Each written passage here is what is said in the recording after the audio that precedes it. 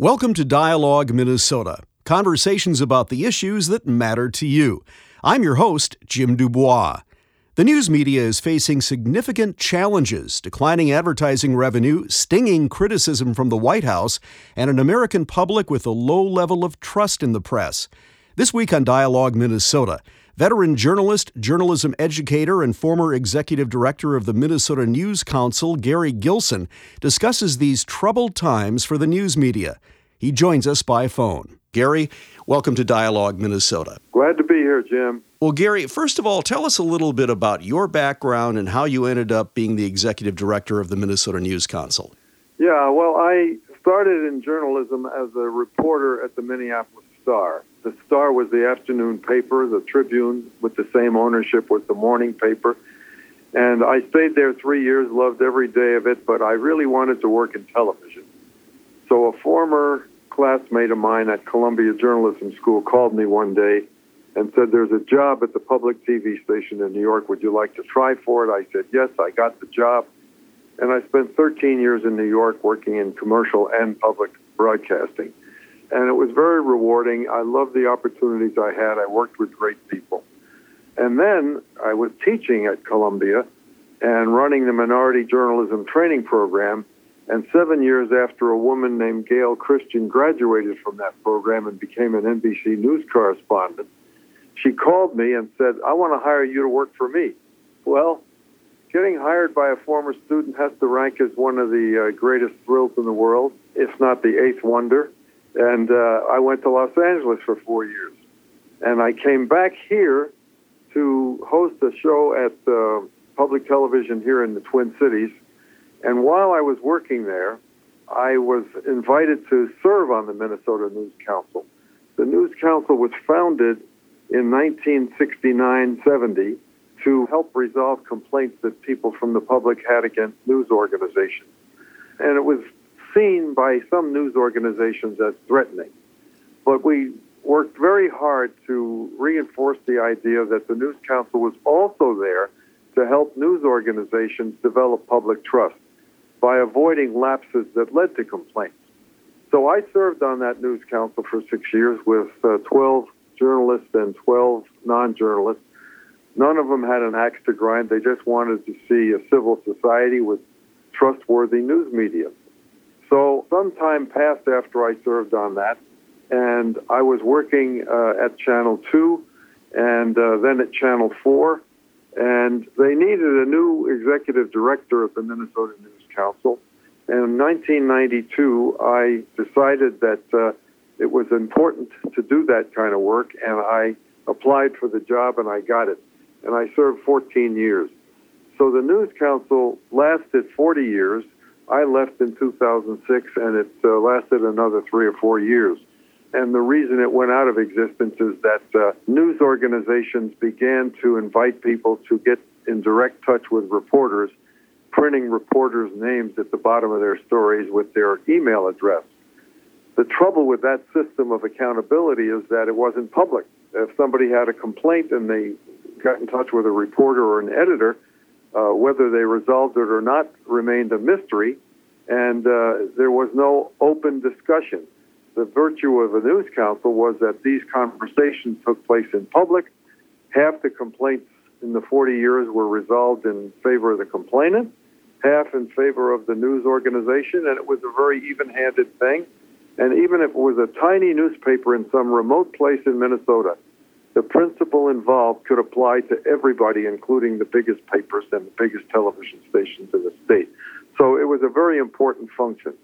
And one of the things that has happened as a result of the decline in the revenues of the news business is that the position of reader representative, which the Star Tribune had, and the counterpart at the Pioneer Press, which was a half-time job, those have generally vanished across the face of America. There used to be about 40 reader representatives, and now I don't know how many there may be, but they're not effective any longer. So that's been part of the decline of the business aspect of the news business. Well, let's talk a bit about some of the other issues in journalism that we're experiencing right now. We're just past 2 years of Donald Trump's presidency. What sets this president apart from his predecessors, among other things, in his frequent use of Twitter and his dismissal of the media, calling them fake news? Let's start with Twitter. How is Trump's Twitter feed different from how Franklin Delano Roosevelt used radio or how John F. Kennedy used television? Well, Roosevelt and Kennedy and other presidents had infrequent conversations or addresses to the nation about important issues. The Twitter is a daily and almost hourly function, and it is designed to accomplish a political purpose rather than a national purpose. And it's, I think, very harmful with this particular president, and I'm not talking about Republican or Democratic. I'm talking about a particular kind of human being who has not been bred in the system of politics and who doesn't buy into national institutions and continually tears them down. You have a situation where he appeals to his base by calling the news media the enemy of the people. Now, you could be a dyed-in-the-wool Democrat and oppose everything that George W. Bush stood for, but still respect him because he respected the institution of the news media, as the other presidents did. So we're in a very, very touchy time when a lot of the public who are supporting this current president listen to him, to his Twitter feeds, and listen to Fox News, and believe that there's such a thing as fake news and that the press is the enemy of the people. Nothing could be farther from the truth. How are journalists who cover politics in the White House reporting on Trump's tweets? Is everything the president tweets newsworthy? And how do news organizations decide what to report and what not to report? It's very difficult to ignore anything any president does or says.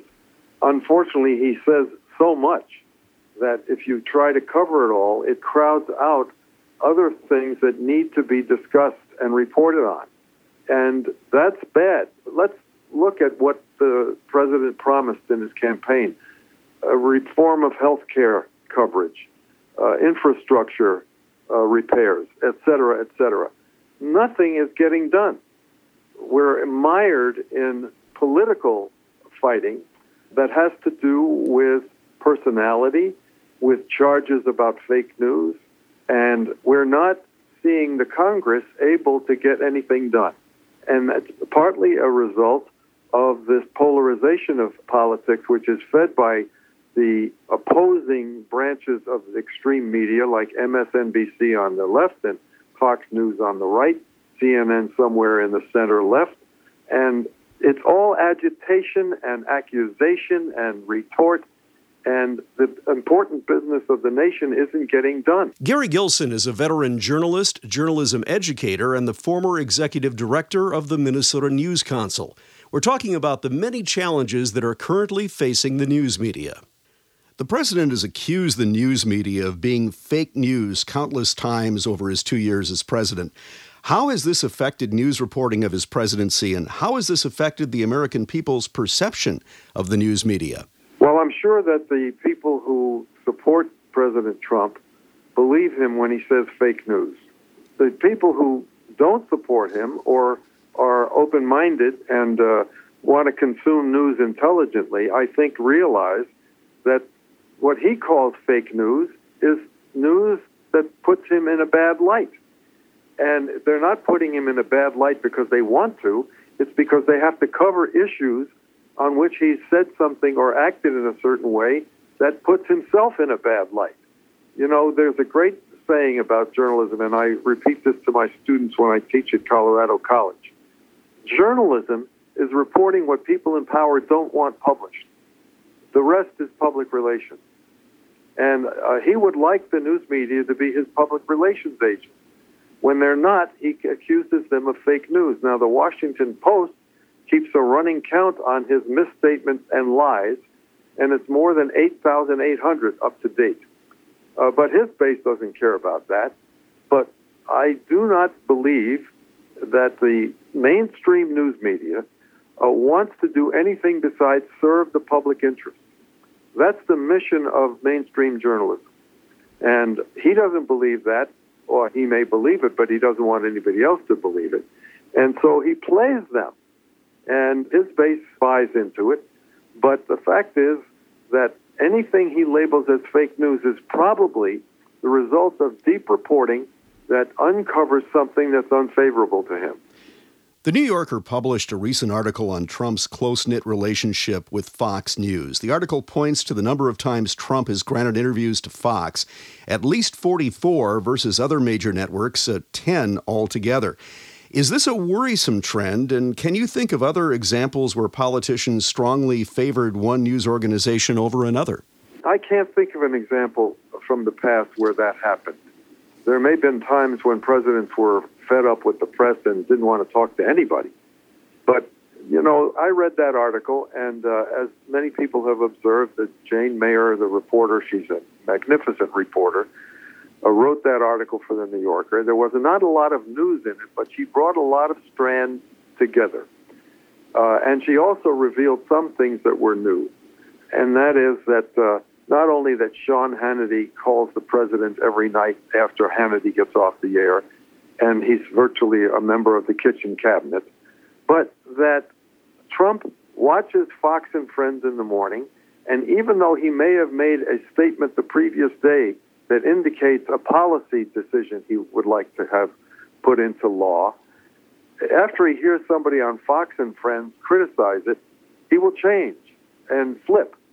So Jane Mayer was saying that he's in bed with Fox News and reports that Fox News, under the leadership of Roger Ailes, the now deceased Roger Ailes, who was the president who was drummed out of Fox News for sexual harassment and was given a $40 million severance pay, that Ailes said to his staff, "I want Trump elected." That's not the language of a journalist.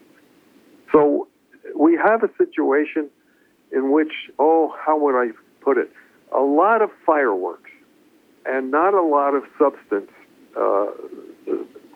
that would help us get where the country has to go. So I think that the media landscape is more polarized than ever, which is counterproductive. The Democratic National Committee just announced they would not support any Democratic primary debates on Fox News. Is this a fair decision by the DNC? Has Fox proven that its agenda favors a Trump Republican administration? As far as I know, Jim, the reporters and editors at Fox News are professionals. It's the talk show portion of Fox News channel that causes the problem. And I think the Democrats are making a mistake by not allowing a debate to appear on Fox News when reporters from the news side are managing it.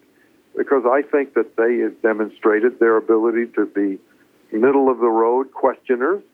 You have several of them, Shepard Smith, Mr. Byer, and Chris Wallace as examples, who are totally reliable as journalists. So I think the Democrats are making a mistake.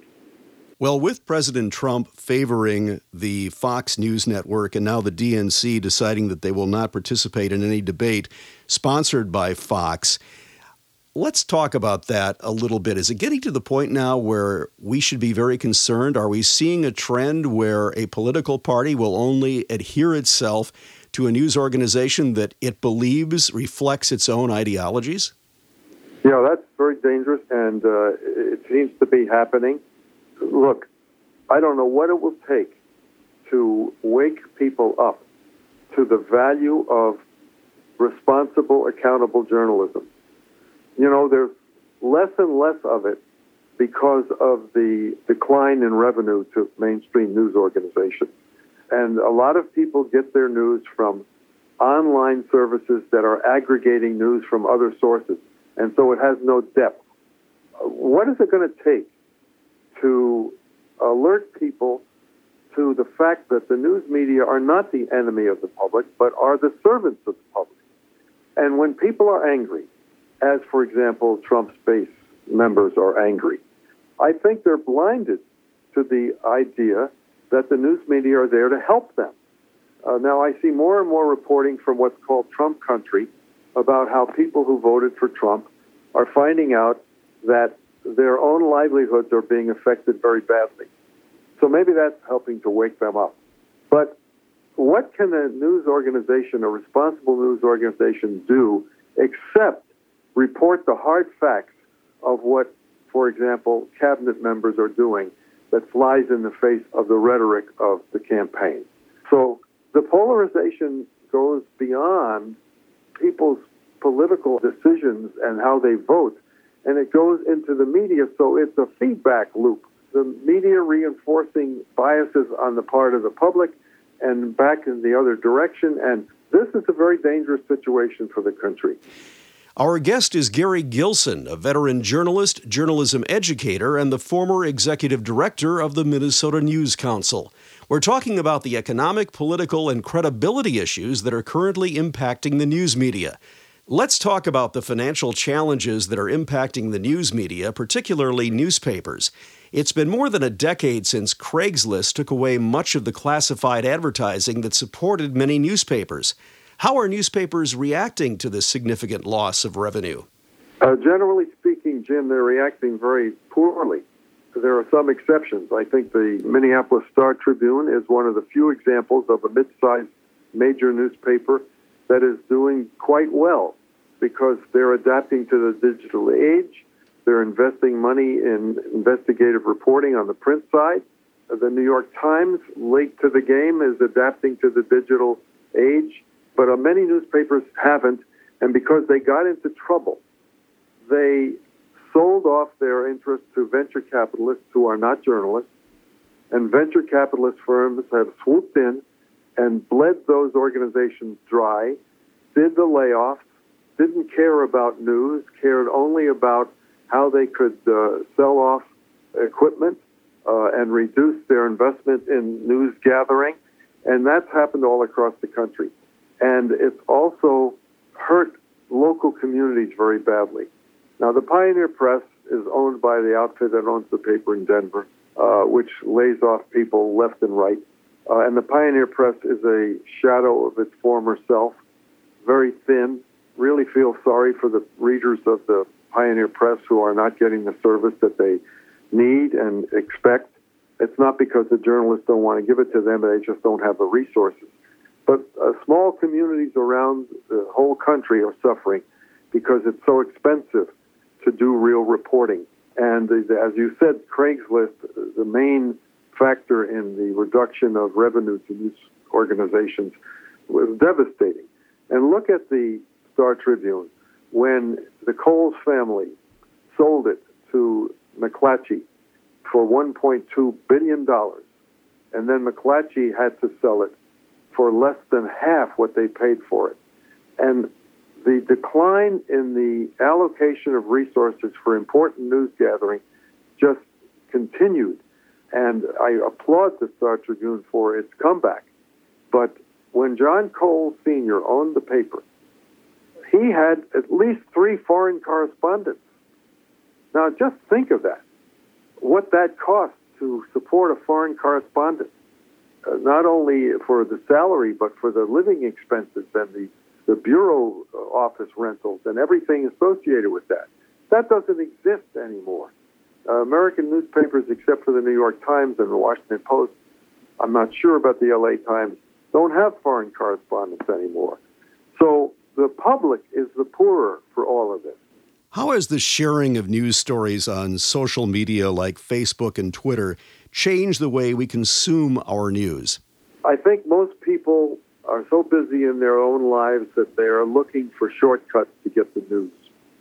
And they get it from aggregation organizations and HuffPost, Facebook, Twitter. There's no depth to what they can get on those places. I asked my students at Colorado College, who are very smart young people, where do you get your news? And they get their news from several websites. Some of them get it from Skim, S-K-I-M-M, which is an aggregator. But most of them get it from public broadcasting's websites, from the New York Times online. I think most, and this is a real warning for the country, most young people do not handle a newspaper. That's really a bad thing because they're not getting the depth that they would get. Now, there are some really encouraging things happening online. There's a nonprofit news gathering organization called ProPublica. ProPublica is foundation supported and also asks for public support, and in the last couple of years has grown tremendously as an investigative reporting arm. And they are hiring all the time now young people to do investigative reporting. That's one of the great hopes. Now, there should be more than one ProPublica. There should be others, and there are some trying to form. That's encouraging. And the ProPublica will do an investigative story and will offer it for free to any news organization that wants to publish it. And sometimes ProPublica partners with a news organization to do a dual approach to an investigation. That's one of the most promising things that exists in journalism today. ProPublica is a not-for-profit news organization. Given the economic challenges that are impacting the for-profit news media, do you think there's an opportunity for more nonprofits to launch news-gathering operations? Well, I don't see anything standing in the way of duplicating or imitating what ProPublica does. Now, when the Denver Post laid off a bunch of people recently, a number of those who remained quit and joined the laid-off people in forming a new nonprofit news-gathering organization, an online news service in Colorado that's doing what ProPublica does nationally. There's nothing to prevent that. Now, it's a tough go. Some of those reporters are making far less than they did when they worked for the Denver Post, but they have a sense of mission. And if they can convince the public who consumes their news that this is an important function, people will contribute to it the way they contribute to Minnesota Public Radio or to TPT, for example. Gary Gilson is a veteran journalist, journalism educator, and the former executive director of the Minnesota News Council. We're talking about the many challenges that are currently facing the news media. Well, given the trend for more news consumption on social media, that puts pressure on journalists to get content on quickly.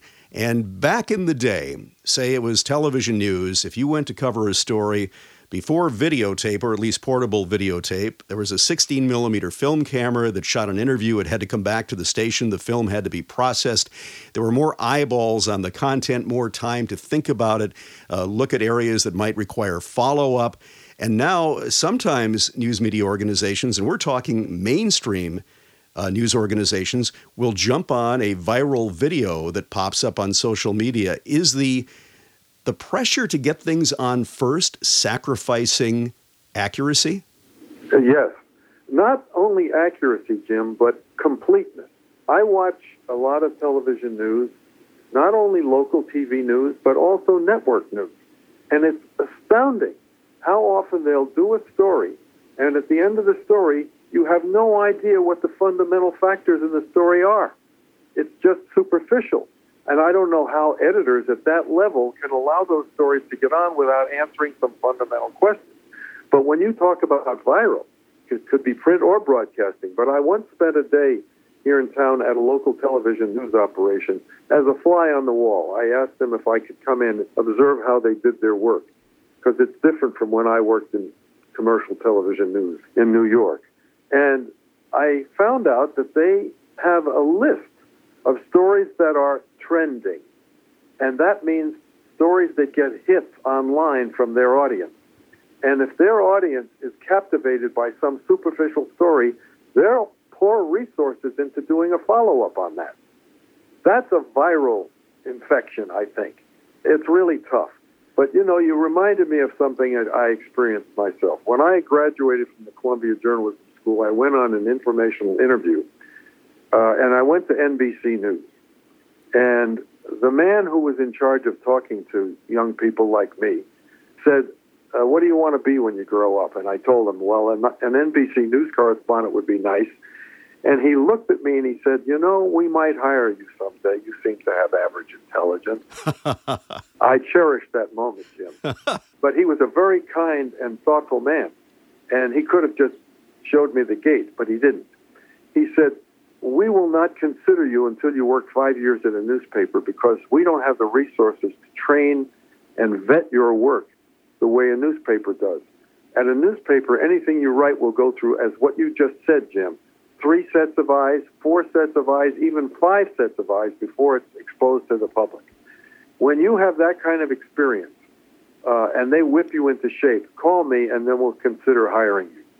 So what you just identified as a problem is getting worse. The pressure to follow up viral stories and to base your allocation of resources on stories that are trending means that you can't have time to go into stories that are more important. Well, Gary, you teach at Colorado College, and I assume that some of your students are aspiring journalists, others may be pursuing other majors. What do they think about the state of journalism today? Are they obviously keenly aware of the economic struggles that traditional media is going through? Does that discourage them from pursuing a career in journalism? And what do you tell them? How do you make them keep the faith? That's the central question. First of all, if I have a class of 15 students, maybe 3 of them want to be journalists. The rest of them have other things in mind. Fortunately, many of them are considering lives in public service of one form or another. Yes, they are frightened. They are generally aware of the tight financial situation in journalism. But the ones who want to be journalists have a sense of mission about it already. And they are ferocious. What happens is at the end of the month, these courses last a month. The students take one course at a time for 3.5 weeks. What happens is that a few of the others who never thought of going into journalism decide they want to try it because the whole focus of what we're teaching there is public service journalism and responsible, accountable journalism. And they get excited by that. And they think that's terrific. But they are aware of the difficulties. But I let them know that some of them are going to have to be entrepreneurial. They can't expect to get a job on a paper that's laying people off. So they're aware of what is facing them, but they're committed to uncovering wrongdoing. That's one of the major things that's driving them. And I think that some of the people we're turning out who go into journalism are doing a terrific job. Gary Gilson is a veteran journalist. He also teaches journalism at Colorado College, and he is the former executive director of the Minnesota News Council. Gary, thanks so much for joining us on Dialogue Minnesota. It's a pleasure, and thank you for the opportunity to talk about something that's so important. Dialogue Minnesota. Conversations about the issues that matter to you. I'm Jim Dubois. Thanks for listening. We'll see you next time.